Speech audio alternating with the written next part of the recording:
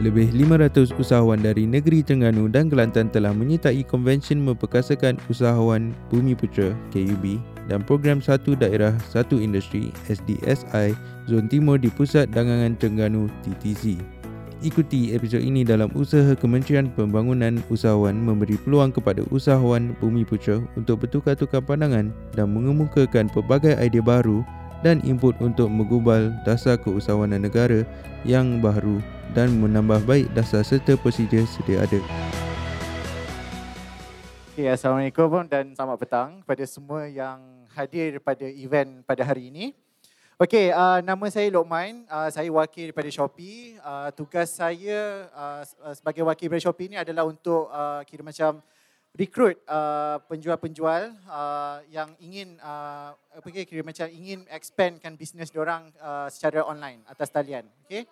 So basically apa yang MC tadi dah terangkan, kita sedia tahu yang Shopee sekarang ni adalah kira macam salah satu platform untuk membuat bisnes online lah. So okay, saya nak tanya, saya pasti ramai yang dah tahu Shopee ni macam mana apa semua kan? Right? Okay, tak apa, saya teruskan. Alright, Shopee merupakan pasaran mudah alih nombor 1 di Asia Tenggara dan Taiwan. Dengan sokongan pembayaran dan logistik yang kukuh, segala aktiviti pembelian atas talian menjadi mudah dan selamat. Okay, so basically kalau anda boleh tengok, hampir 90% penjualan berlaku atas talian, menjadikan Shopee salah satu aplikasi mudah alih yang paling banyak digunakan oleh pengguna mudah alih. Okay, kalau sekarang ni kita rata-rata semua dah ada smartphone, okay, kita boleh akses internet dekat mana-mana sahaja. So dekat situ Shopee menampakkan peluang untuk basically semua untuk menjual dengan senang atas talian. Shopee dilancarkan pada Disember 2015. Okay, sekarang ni kita dah nak masuk tahun yang keempat berada di pasaran e-dagang. Okay, pada Jun 2016 Shopee telah bekerjasama dengan Pos Laju. Itu sebab kita boleh provide free shipping untuk semua penjual dan pembeli untuk merasa free shipping itulah. Okay, tak perlu nak tanggung kos penghantaran. Provided kalau anda membeli RM40 ke atas dan bawah 5 kg barangan. Okay, baru anda dapat merasa free shipping tu. Tak perlu bayar kos penghantaran. Idea 9999 sales tu yang you guys selalu nampak dekat TV, radio, apa semua dekat internet. Itu datang daripada Shopee. Shopee yang memulakan idea 99 sales tu pada setiap bulan September. Okay? Dia bermula pada tahun 2016. Kemudian kempen 99 tu berterusan pada tahun 2018 dan kita teruskan dengan idea 99 ini dengan kempen 11-11 dan 12-12. Okay? Pada bulan November dan Disember. Okay, Shopee pada tahun lepas telah berjaya memecahkan rekod semasa untuk kempen 99, 11-11 dan 12-12. Okay, pada kempen 99, Shopee telah berjaya menjual lebih daripada 5.8 juta barangan. Sales yang telah dibuat melebihi 5.8 juta. Untuk kempen 11-11, Shopee telah berjaya menjual melebihi 11 juta barangan, dan untuk kempen 12-12 Shopee telah berjaya menjual sebanyak lebih daripada 12 juta barangan.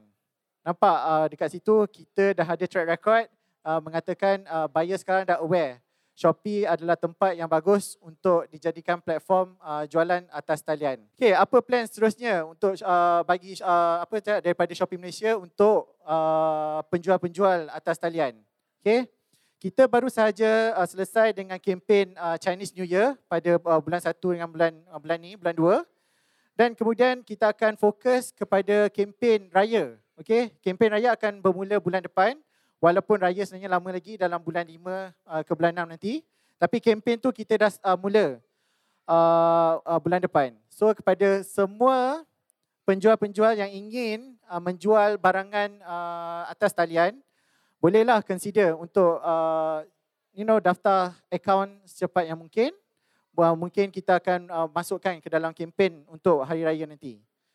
Dan seterusnya kita akan macam biasa kita akan fokus untuk bulan 9, 9 sales. Bulan 10 untuk 10, November 11 dan akhir sekali Disember 12 campaign sales. Okay, kenapa saya nak penjual ataupun siapa saja yang ingin menceburi bidang perniagaan atas talian ini di Shopee? Sebab first, pertamanya Shopee tidak mengenakan apa-apa bayaran. Okay, anda boleh saja register, muat turun aplikasi Shopee tu di atas di dalam phone anda, smartphone. And then anda boleh buka and daftar register account macam biasa.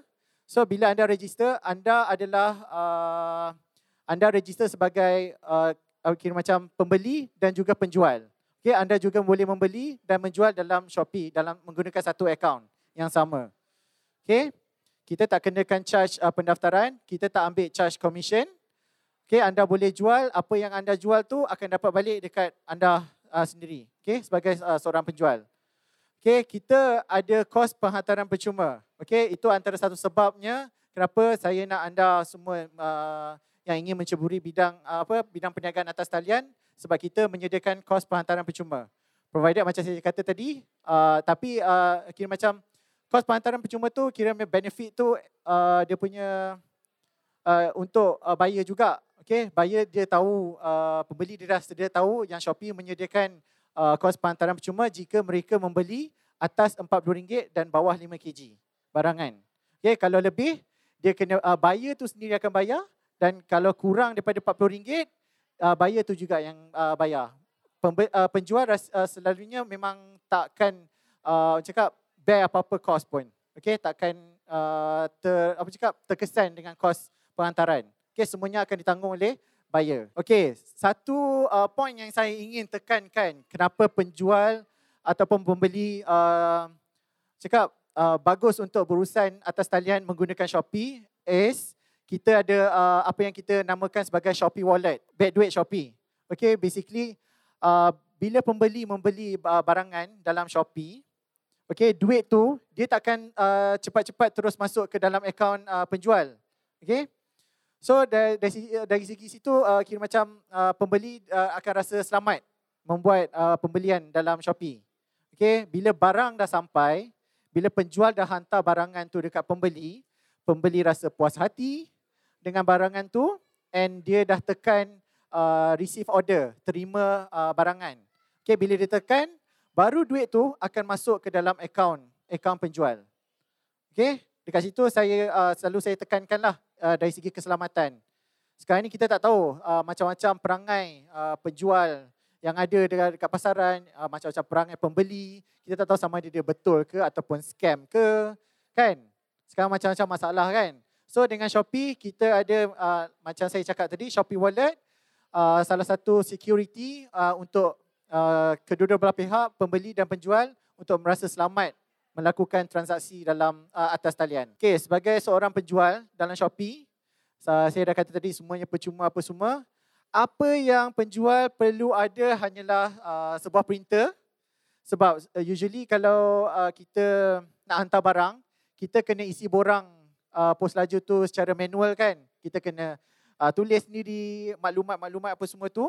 Tapi dengan Shopee, sebab kita dah bekerjasama dengan pos laju, kita dah sistem pos laju tu ada sekali dengan Shopee.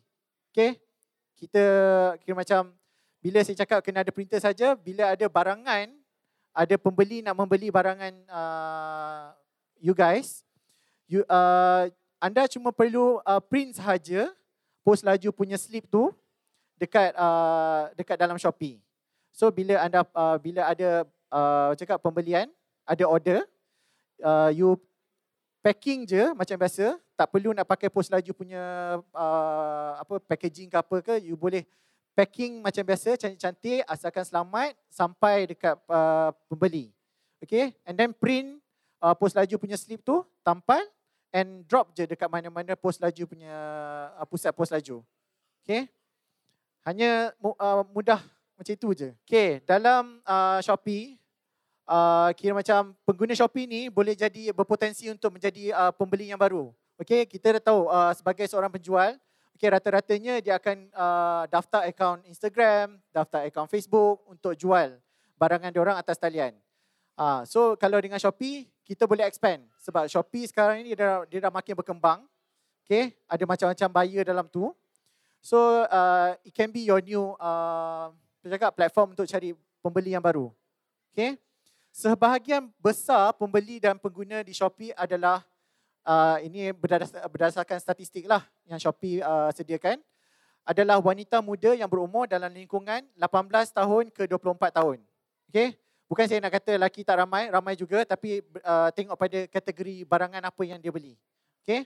Ini dari segi secara keseluruhan.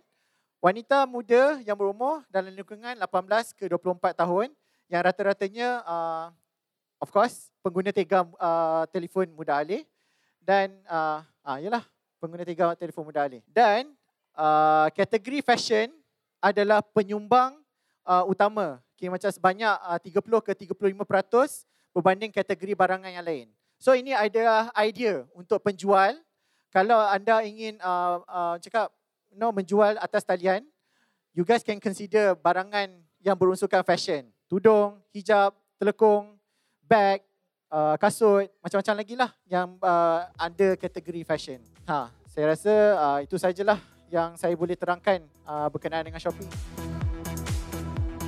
Itulah podcast yang disediakan oleh tim EFM. Teruskan mendengar episod-episod yang dibawa oleh EFM bersama program KUB sebagai inisiatif serta komitmen Kementerian Pembangunan Usahawan bagi mendapat idea, pandangan dan maklumat berkaitan pelbagai isu selain cadangan penambahbaikan dalam memperkasa sektor usahawan tempatan hanya di efm.live.